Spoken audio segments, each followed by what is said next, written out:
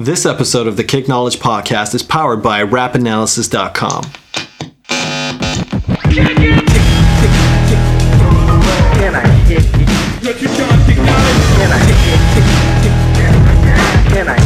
Ask me if I'm trying to kick knowledge. All right, we have a very special guest on this episode of the Kick Knowledge Podcast today, and we're absolutely thrilled to be able to talk to him. He's the creator and host of the critically acclaimed hip-hop podcast, The Cypher, which is renowned for its in-depth interviews with some of the most important people in hip-hop music and culture. Just to give you an idea, he had Ice-T as a guest on his show only a few weeks ago. And aside from his work on The Cypher, he used to be the editor-in-chief of Rap Genius, so we're definitely talking to a hip-hop powerhouse. Please give it up for none other than Sean Sotero. Thank you. Hey, how you doing, guys? How you doing, Sean? It's great to have you on the show. Thank you. I'm thrilled to be here. Thank you so much. Yeah, well, likewise. So Martin Connor put us in touch. And you guys obviously go a while back, I guess. He was a guest on the show before a few months back, I think. And just before we start, I think Zach and I can speak for both of us. We're really big fans of The Cypher, and it's one of our main influences in. It's a big influence on our own podcast, and it's part of the reason why we figured, hey, this is actually a cool thing to be doing, to be talking about hip hop like this. First off, thank you. That is amazing to hear. I truly appreciate that. All right. Yeah. Well, thank you actually for the content, but yeah. So I guess we can just start off with kind of the basics of like what got you into, I guess, like what got you into hip hop, what got you into music journalism, like just kind of starting. Yeah, how did you start? If that's where we can start there, you know. Sure. I mean, like any question period, as I've found from researching stuff, it's a long, circuitous route. The short answer is, or as short as I can make it, is I was always into rap. I became more and more obsessed with it starting when I was in college. I was in music school and studying jazz all the time, and spent my waking hours obsessed with how did musician X do that? Can I do something similar? And rap exercised different parts of my brain. Those concerns weren't primary. You know, it was something I could listen to for fun without the pressure of having to make it. And so I just grew, that started me listening to it. And then I just got more and more obsessed as time went on. You know, I grew up listening to a ton of it, but sort of in concert with other things. Starting when I was in college, it became a bigger and bigger percentage of my listening diet, as it were. Mm-hmm. And then I guess, you know, I'd done music journalism when I was younger and then put it away for a while as a musician. And then in, I think, late 2009, I discovered a website then called Rap Exegesis. Name quickly changed because no one could spell exegesis or knew what it meant.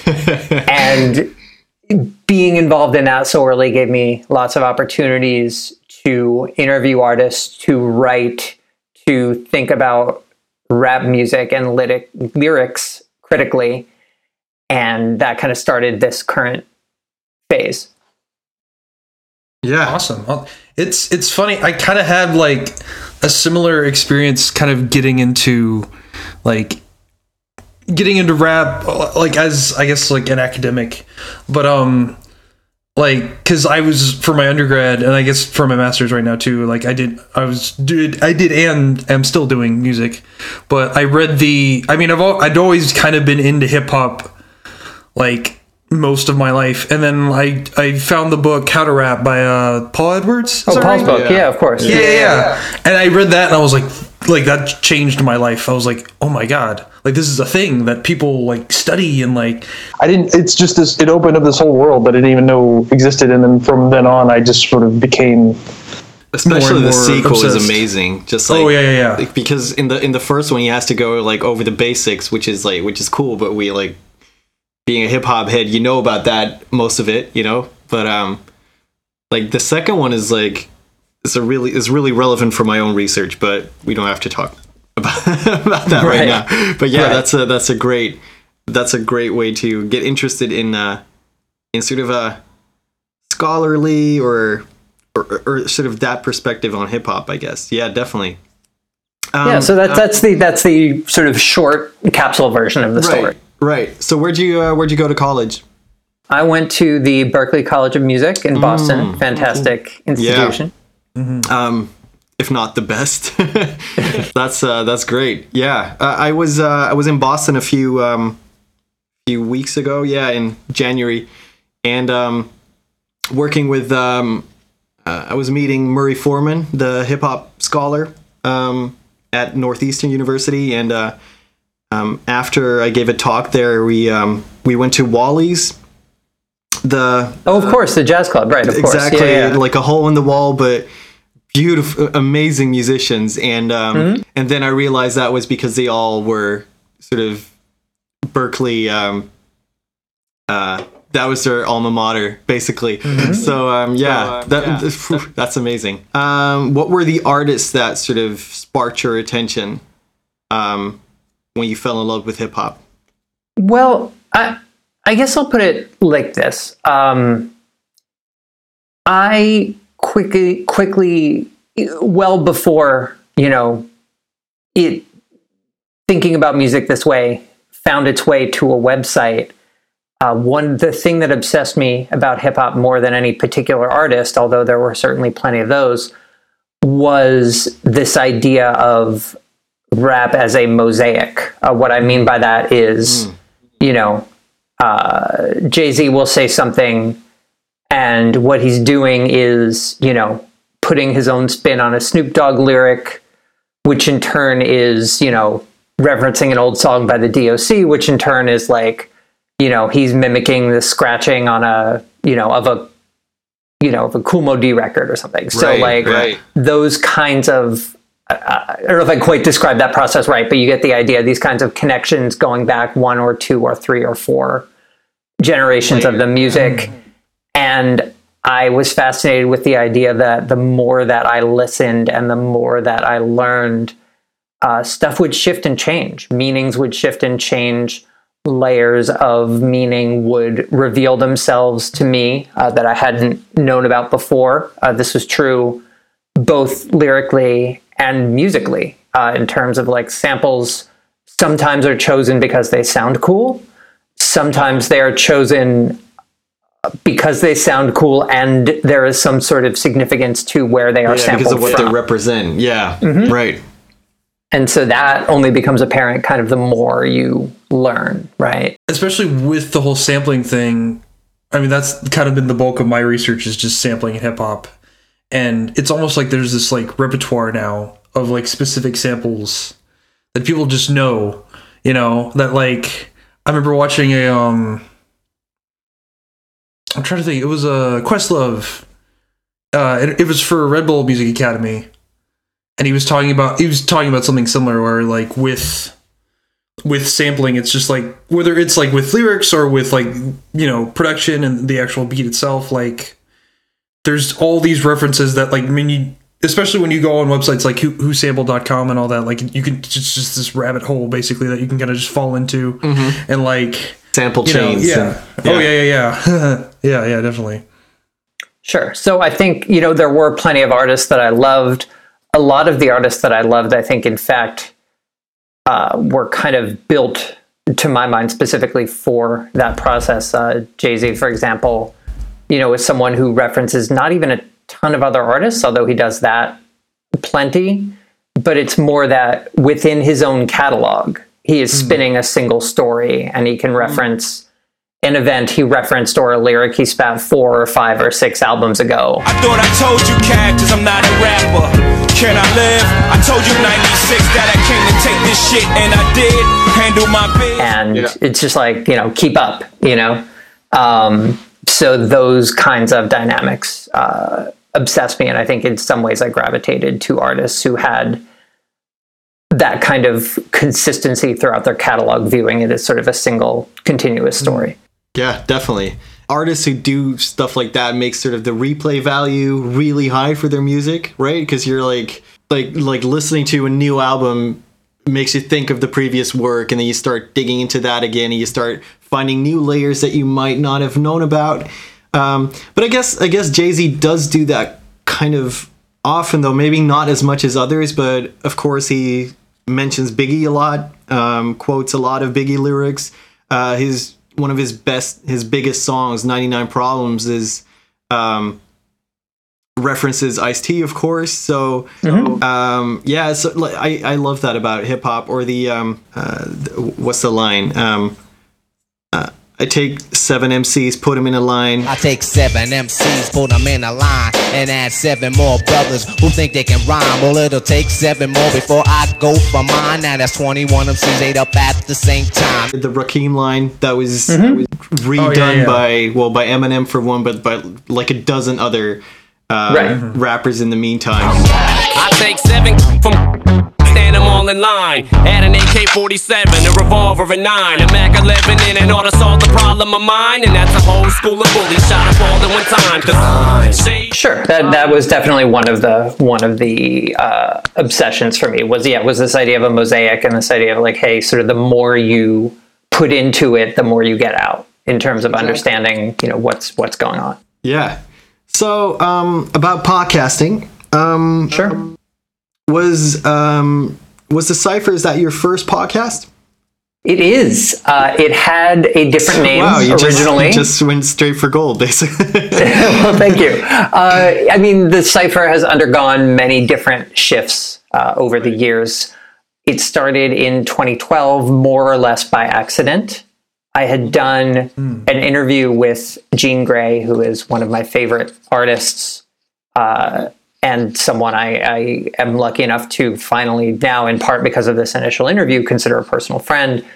I'd done an interview with her, and the original plan was to cut it up into tiny pieces and, put it in different places on a website.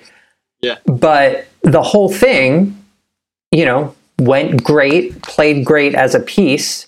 And it was my, then girlfriend, now, partner, wife, whatever, Nicole, was the one who suggested to use it as a podcast. I wasn't entirely sure what a podcast was. So I asked some tech savvy friends, and they, my friend helped me set it up and said, go to this company and here's how you do it and do the thing. And, originally the podcast had a slightly different format. There were not the, voiceovers and song clips. It was more or less just a whatever conversation we had just ran more or less unedited beginning to end.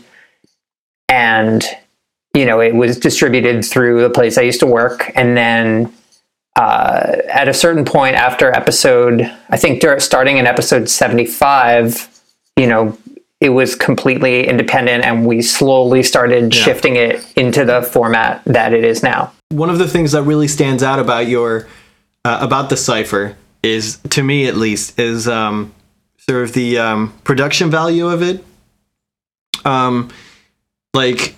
Whereas, and I think our podcast is sort of a little bit in between this, but where there's a lot of podcasts that are just press record and just roll the tape, and that's the podcast. And then there's others like yours, so there's the other spectrum, which are very well crafted in the sense that every sort of lyric that's mentioned is played, or if there is a reference that the interviewee makes, then the voiceover explains the reference, and it's very well produced. And I think that's part of we do that a little bit, inspired by you guys. Well, thank you. That is a lot of credit on that end is due to Josh Cross, the producer of the show.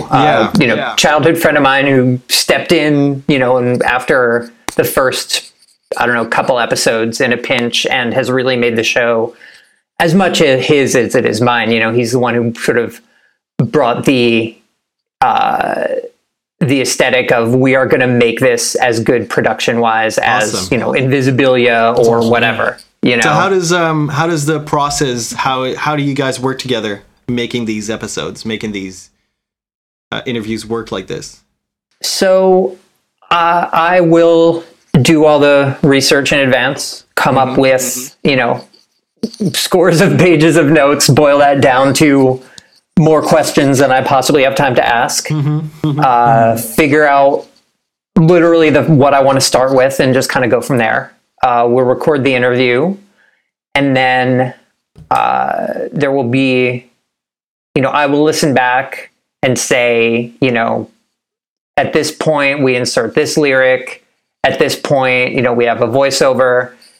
Josh will go through and, you know, tweak the wording, and if I don't include a voiceover for something that he thinks should be included, or I do include something that he thinks is glaringly obvious, you know, he'll adjust those. And, you know, he and we also have, you know, someone who is very generous and helps us with some of our editing as well, which is very, very nice. You know, I'm very, you know, we're very grateful to have a good team helping us out. So yeah, but it's basically, you know, Josh oversees a lot of the editing, and then Rob, who is a great guy, he does a lot of the sort of close editing stuff, with which Josh oversees, and then Josh will go in and do the voiceovers and add the song clips and all of that kind of stuff. That's nice. Yeah, it's really cool to be working in a team like that. And I think a lot of it, honestly, just, you know, comes from our various aesthetics. You know, I am a person who is nervous if I am not thorough, if I'm not prepared. Right. And I also get bored quickly in the sense that I don't want to hear an artist or any interviewee tell an anecdote that I know they've told 17 times before, because in my preparation, I've read them tell it 17 times before. Right. So you'd rather ask about them telling about the anecdote than the anecdote itself, because that's sort of out there already in a sense. Yeah. And this is one way in which the voiceovers are, I have found to be necessary, because it is much easier to add them later than to interrupt the flow of the conversation to explain to an audience who is not in the room something that the person I'm talking to knows. Yeah, right. Yeah, that's one of my favorite parts of the Cypher podcast, is the little like annotations, because there'll be even times where I'm like, wait, what track are they talking about? And then like the annotation comes in, I'm like, oh yeah, that's right. And then it just makes the flow of it like so just brilliant. Yeah. So kind of going off on that note, and we might have kind of, I guess, sort of already addressed this. So what specifically do you like about the podcast format and compared to like other like forms of like online content creation or platforms, or like other forms of like journalism, I guess? I find the interview format for me very natural, very comfortable. Yeah. And I like that with a podcast, I don't have to cut it down to 30 minutes. Yeah. I don't have to worry about picking the best stuff or the stuff that is most likely to get retweets or shares or go viral or whatever. I treat every time I sit down with someone as if it's going to be the first and last time I talk to them. Sometimes it is, sometimes it's not, but I always try to treat it as if, you know, hey, this is my archived interview with this person that, you know, hopefully will be as valuable in 20 years as it is now.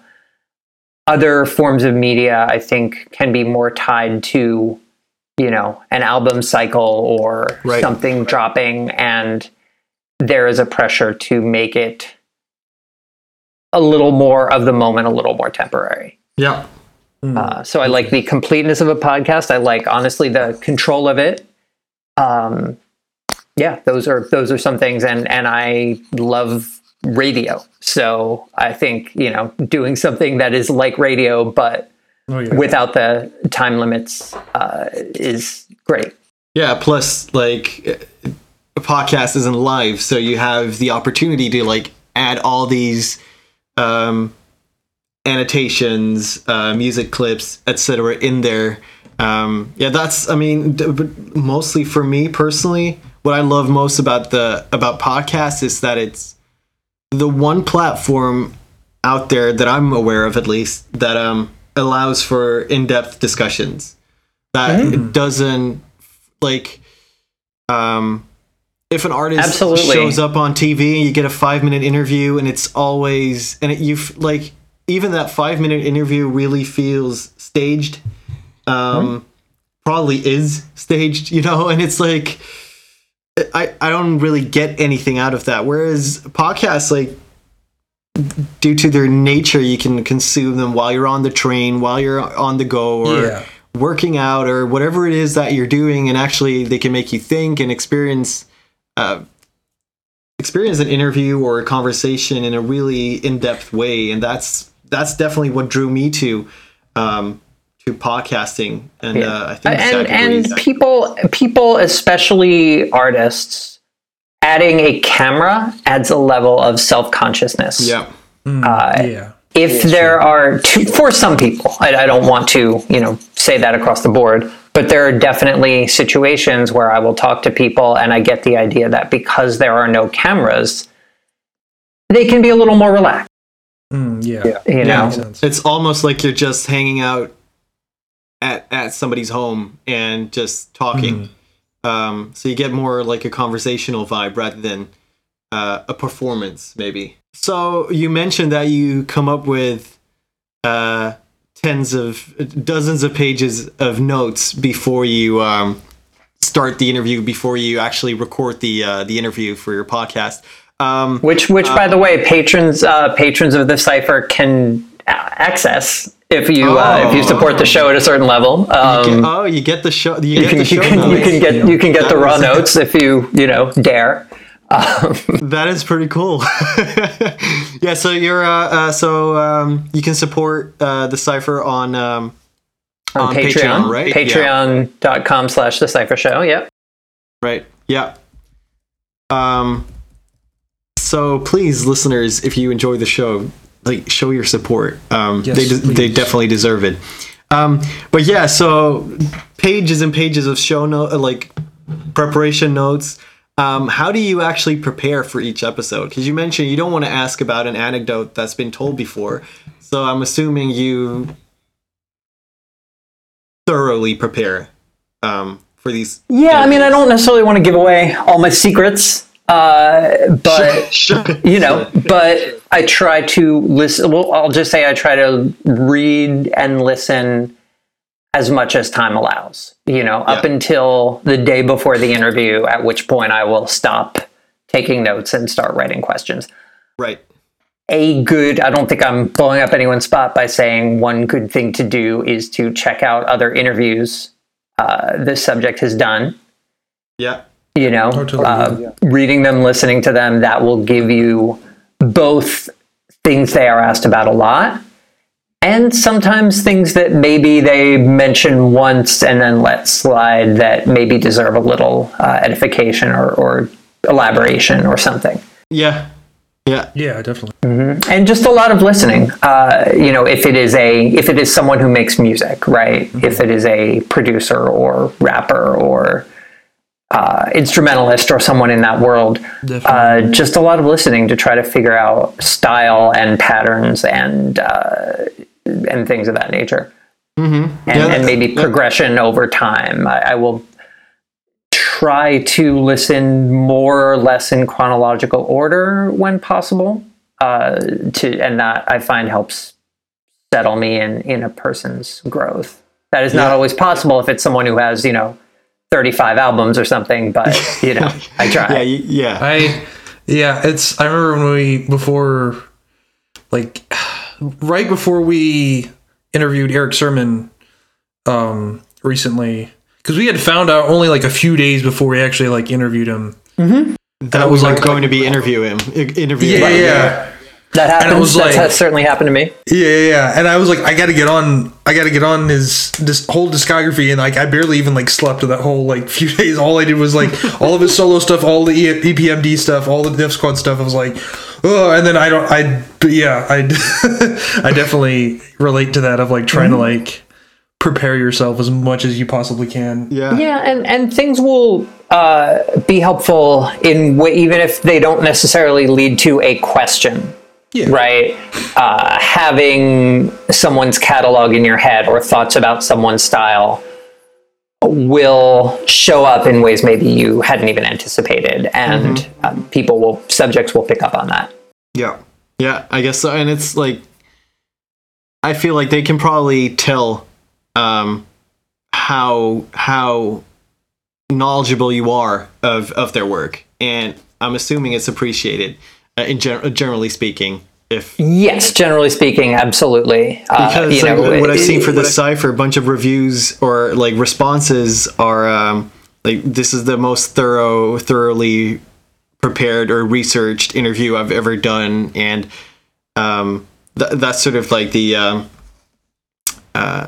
responses you read from artists who've been on your show, and I think that's fair, and I think that's for artists that's really attractive, because it must happen to them like 90% of their interviews. They're probably talking to somebody who hardly knows who they're dealing with, maybe even. To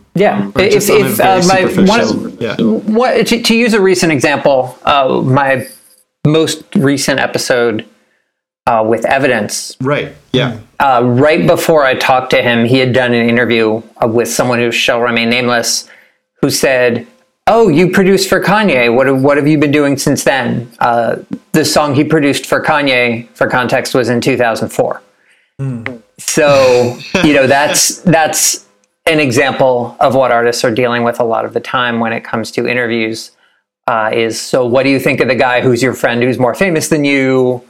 Or, things of that ilk. So just, if I get I've never been asked that before, that's what I aim for. Yeah, and artists definitely. And other interview subjects tend to appreciate that for the most part. So after, what is it? At least over 200 episodes, right? 230 something? Yeah, about 220 something, right around there. Yeah. Do you ever get starstruck interviewing your guests? Because I know that Zach and I, actually, right now we're kind of doing that a little bit. But, do you ever get starstruck? Do you ever get like, holy shit, I'm talking to one of my idols or one of my favorite musicians right now? Does that ever happen? Or is that after 200 episodes, it's like, whether it's Jay-Z or this random guy from whatever, would that still make a difference? No, I mean, there are definitely situations where there are nerves, sure. But after that many episodes, I am much more used to talking to people, who I admire or grew up listening to or what have you. But there are definitely times, for sure. And, there are also moments where in the middle of an interview, I wouldn't think that I would be I didn't feel, starstruck or nervous at the outset, but I just will sit back and be like, I can't believe that this is happening, or wow, it's crazy that I'm talking to this person, or whatever, recording an interview with Ice-T at his house, was certainly an example of that. Right. Yeah, it starts off, it's in, you really set the scene talking about his cars and that you can see New York from there, right? It was in Jersey, right? Yes. I don't want to give any more detail than that, but I will say it was in northern New Jersey. Yeah. Of course, obviously we're not giving away. One of my favorite recent, or I guess more recent episodes, relatively recent episodes of The Cypher is the interview you did with Curtis Blow. Like, oh my God. Like, that was so cool. Like, just hearing I don't know, just hearing kind of the early days of hip hop, like that was just fascinating to me. Like that whole. Thank you. Yeah, that was fun. That was one that we've been trying to make happen for a while, and very glad it did. It was also a time where an artist was late, and there was and I was completely not mad at all, because as I think I mentioned in the episode, he was actually doing a jailhouse ministry, and that's why he was late. So it was just like, yeah, you can be as late as you want. Like that's perhaps the best excuse I've ever heard for being late to an interview. Yeah, for real. Oh, wow. Is there? You mentioned Kurtis Blow was somebody you've been trying to get on the show for a long time. Is there anyone that you've been trying to get on the show for years now already, and that it's just not happening? Or is there anyone that you would like, who's the holy grail that you're still looking for? There are definitely a few holy grails. I have mine. Josh has his. We have a few that we've actually gotten. But I would say, getting Chuck D would be, Chuck D and Doom, I think, are, two of the biggest, wish list people. Yeah. For, perhaps more Chuck for me and more Doom for Josh, but certainly both, for both of us. Yeah. Chuck was a huge influence on me growing up, aesthetically, politically, every kind of imaginable way. The sort of second, third, and fourth Public Enemy albums were incredibly influential to me. I remember meeting Professor Griff back in like 2004 and being blown away even by, being around someone who was on those records, even if it was just to say a few words here and there. And I've had other people in the Public Enemy camp, members of the Bomb Squad, and people who went, the Dr. Dre, the New York Dr. Dre, who went to college with Chuck. Yeah, that's right. So it is in the works slowly, and it will happen someday. It just has not yet. Doom is, of course, a difficult get for anyone. We have reached out to his people, and there have been responses, but it is not. It has not happened yet. Not yet, no. Well, I really hope you do get both of them on, for real. actually. So would you say we're sort of trying to do this thing on the show where we ask our guests, whenever we have guests on, what their top 5 greatest of all time rappers and producers are? I'm assuming Chuck D would definitely be up there, considering he's your holy grail. But, that would be, these are such difficult questions. I know, they're the worst. They're absolutely the worst questions ever. And there are things that moved me about Chuck D and what he said and did that I think are related to things that you might think about when considering a good rapper. There are also plenty of things he did that, aren't necessarily related to that. I don't quite know if I'm being clear, but I feel like his influence was in being, someone who said the things he said in the way that he said them, and not so much in the like, damn, I can't believe, P spit this incredible, metaphor that has 3 layers or whatever, His greatness doesn't exactly come from the complexity of his rhyme schemes or something, which is not to disown them. I think he has his own incredibly unique way of delivering stuff that, in a lot of cases I'm still working through. I don't think I fully understand it by any means, definitely. Yeah. Yeah. Ooh, top 5. Okay. Yeah, I know. This is so I hard because once you formed a top 5, you immediately regret. Of course. Regret everything. Of course. Absolutely. And so let me say, give somewhat of a dodge here by saying that I think of kind of a Mount Rushmore of rappers. Sure. Which is to say 4 figures without whom, like, we would not, who are sort of foundational.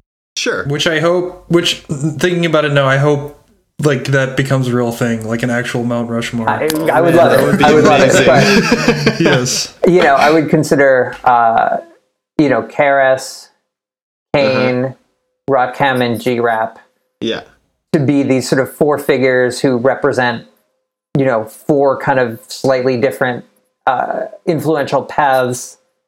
They all have their antecedents, of course. I think you can trace, Kaz and Mel and Modi and whomever. You can see like, this one is influenced by this one and so forth. But I think like those 4 kind of form templates for a lot of guys. Exactly. If you sort of make a family tree, I guess, or of like influence in hip hop, they'd be in separate categories. And I don't know. I really have no. Zach, do you agree? Like that's just a good Mount Rushmore of hip hop, especially for like Pretty much, yeah. I am sure that I did not make that up. I can't remember the source of the of the metaphor right now, but to people listening, I claim no credit for coming up with either those 4 people or the idea of them being like a Mount Rushmore of rappers. I just probably heard it somewhere and I don't remember the source. No. But I agree with it. So I don't know. I mean, so I feel like those people certainly enter into any conversation of, top MCs because of both their skill and their influence. Influence, yeah. But there are also a lot of people I love who, have not, if only because they are younger or, more idiosyncratic, don't have the influence, but who I love listening to, and maybe in some cases listening to more than some of the people on that Mount Rushmore. Jean Grey is certainly in that. Right. Pharoah Monch, Boots Riley, Zero out of Houston is a personal favorite. Jay-Z is up there. Pre-encore Eminem, even I would say, is someone I would put in that kind of upper echelon. Agreed. There are a million people I'm forgetting, and I'm certain I will kick myself and send you guys frantic emails with lists of names. We'll make like an addendum. Like these are the exactly. The 14,000 people Sean forgot because he was on the spot. But yeah, I mean those are a couple, and I think that's a not terrible kind of regional thing with enough kind of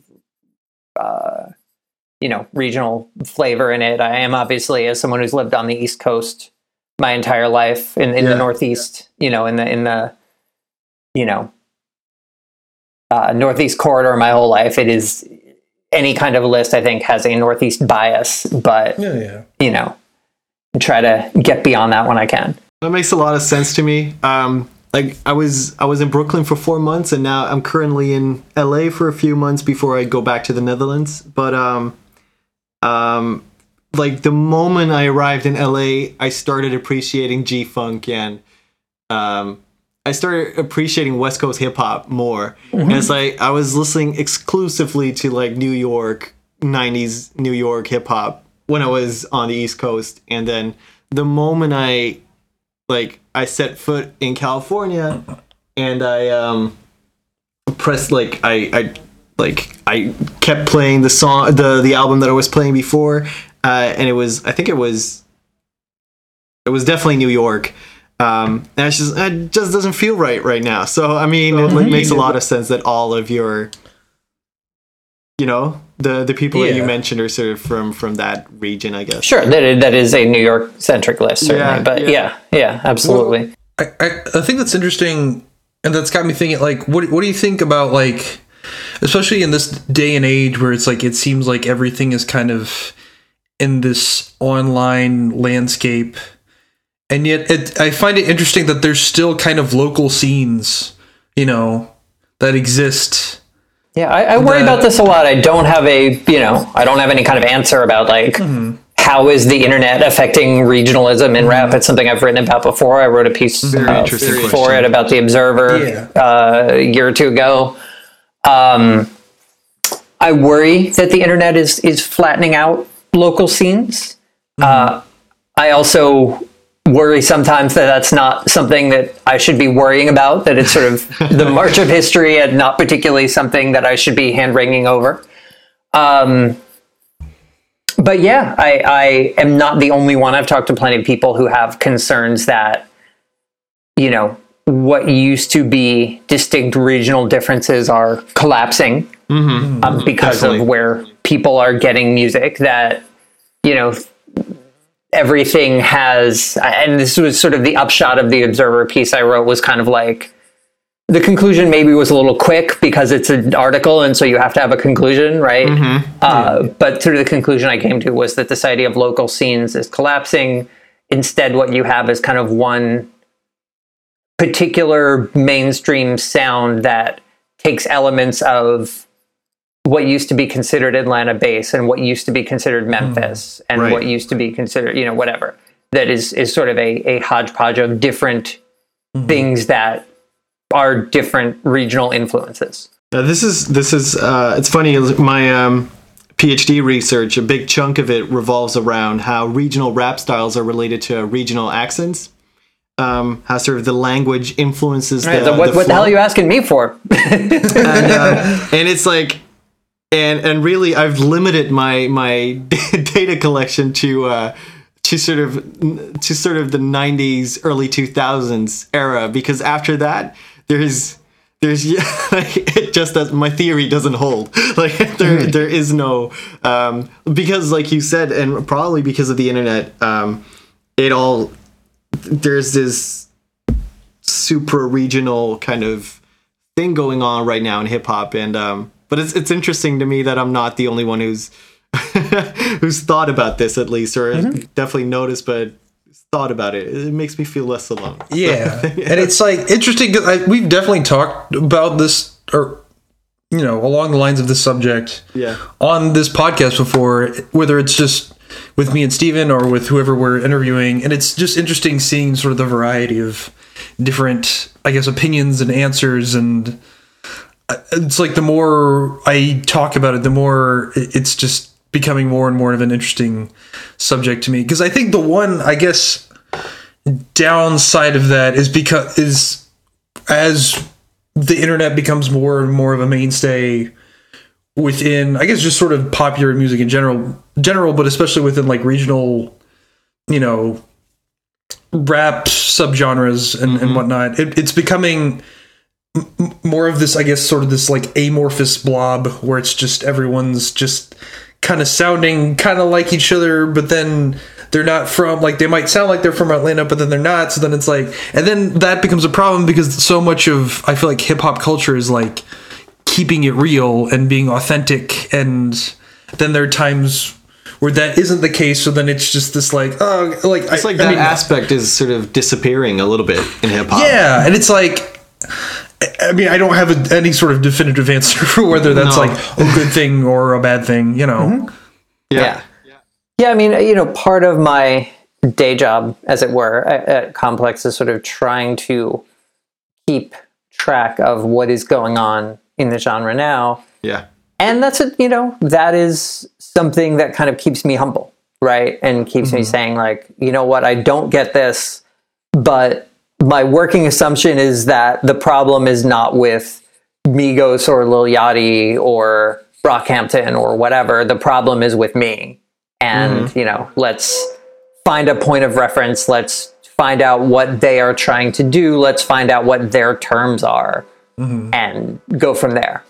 I mean, in a sense, the fact that people like yourself, but Zach and me as well, that we're like surprised or not always happy about what's happening, what's changing in hip hop culture. That, in a sense, that's like a testament. It's a good thing for one thing. Like I'm, exactly. 41 like years old. Like it should. I shouldn't like what a 12, 14-year-old likes. Exactly. Yeah. In a sense, it's like a testament to the vitality of hip hop because I mean, how many genres can you name that started over 40 years ago and that are still changing? Because like most genres have evolved into completely different genres, and I mean, jazz is still amazing, but well, it's not dead. It just smells funny.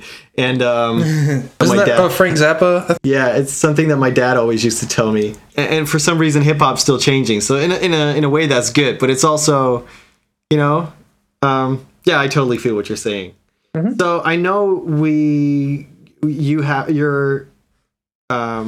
to let you go in a few minutes. And there's one more thing that I'm definitely interested in. So we talked about we asked for top 5. We got a Mount Rushmore of MCs. Right. I gave you dodge the question as best I could. So yeah. What about your Mount Rushmore of hip hop producers? Oh, wow. Man, I think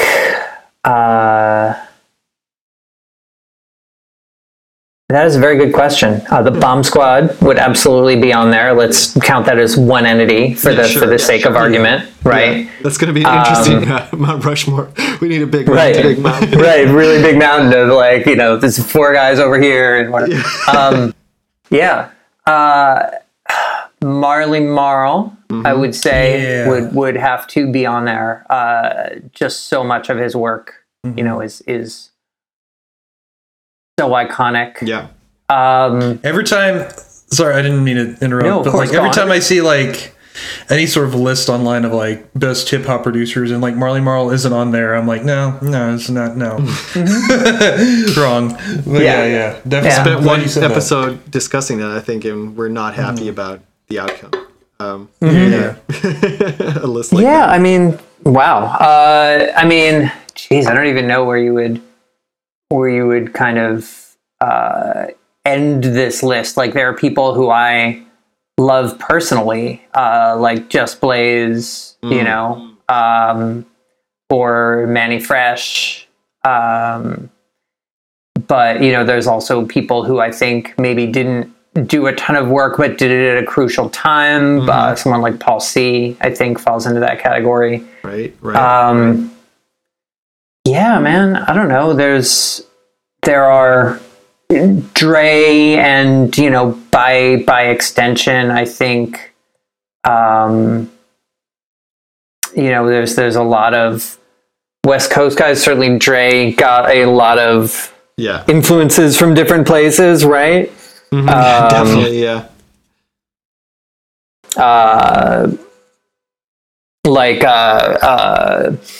Cold 187 from Above the Law, who was, arguably the inventor of G-Funk, but Dre is the person who made it pop. Who made it took it to the next level, I guess. Took it to the next level, made it, pop as in popular and success, commercially, so forth, So he would be up there. God damn, man. I honestly, as soon as I get thrown these lists, I go nuts. I wouldn't even really know where to start. I think like a lot of the, I have a real affinity for a lot of the kind of like duck down stuff. And I know a lot of that aesthetic was a lot of like the Evil D and a lot of the Beat Miners. So they are definitely among my personal favorites. Yeah, man. I don't know. It's probably more than 5 already. That's okay. That's okay. Yeah. I think we got a good feel of your taste and definitely. Definitely appreciated. Zach, is there anything else that we definitely needed to ask? Just like I guess sort of one little thing. If you could just say like one sort of like, what would your best piece of advice be for either upcoming, like music journalists or people who are interested in podcasting and this sort of the hip hop scene? Like, what would be your advice for kind of starting out in that world? My advice would just be stay curious. If you are curious and interested in things, that will guide you to what you should be doing, who you should be talking to, what you should be writing about. What are the things that you do, listen to, talk to your friends about when there's no pressure, right? Right. What are the things that you wonder about? Use those as your your guiding lights, if you will, and just keep exploring. Yeah. Well, perfect. Nice. Thank you so much. I mean, that definitely applies to Zach and myself. So, so we're on the right track, Zach. All right. Thank you guys so much. This was great. I had a great time and happy to come back anytime. Yeah, definitely. All right, sweet. Thanks. Stay in touch. All right. Thanks so much, guys. All right. Peace. All right, sweet. Peace. All right, and that was Sean Sotero, and a wonderful, awesome conversation with him. Like, just the fact that we got the chance to do that was awesome. Yeah, I mean, he's just such a big name in hip hop journalism and in podcasting specifically. Of course, is great to be able to hear about his experiences. It's nice to finally get the chance to talk with him too, because he's kind of one of the reasons why we started doing this in the first place. Because yeah, definitely. I remember when we first started talking about starting the podcast, I immediately was like, yeah, we were like, let's do sort of a mix between Brilliant Idiots and The Cypher. That was sort of our approach, I guess. So yeah, it's great to finally talk to him. Yeah. If you liked this episode and you want to check out more, feel free to subscribe to us.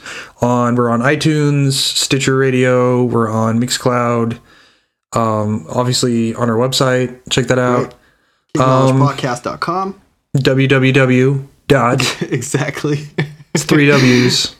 www.KingKnowledgePodcast.com. Also, of course, we're powered by rapanalysis.com now, so you can find us there as well. And make sure to follow us on social media. So Kick Knowledge Podcast on Facebook. Of course, Twitter at Kick_Knowledge, and on Instagram where we are at Kick_Knowledge_podcast. Yeah, pretty much. Yeah. All right. It was great talking to you again, Zach. Yeah. So much fun interviewing all these cool people. For real, man. This is crazy. Definitely. In the words of the great Justin Hunt, it's all happening. It's all happening. Yeah, definitely. Shout out to Justin We Hunt. hope all of you listeners enjoyed this, and come back soon. Check us out. We've got a bunch of awesome stuff coming up. So peace.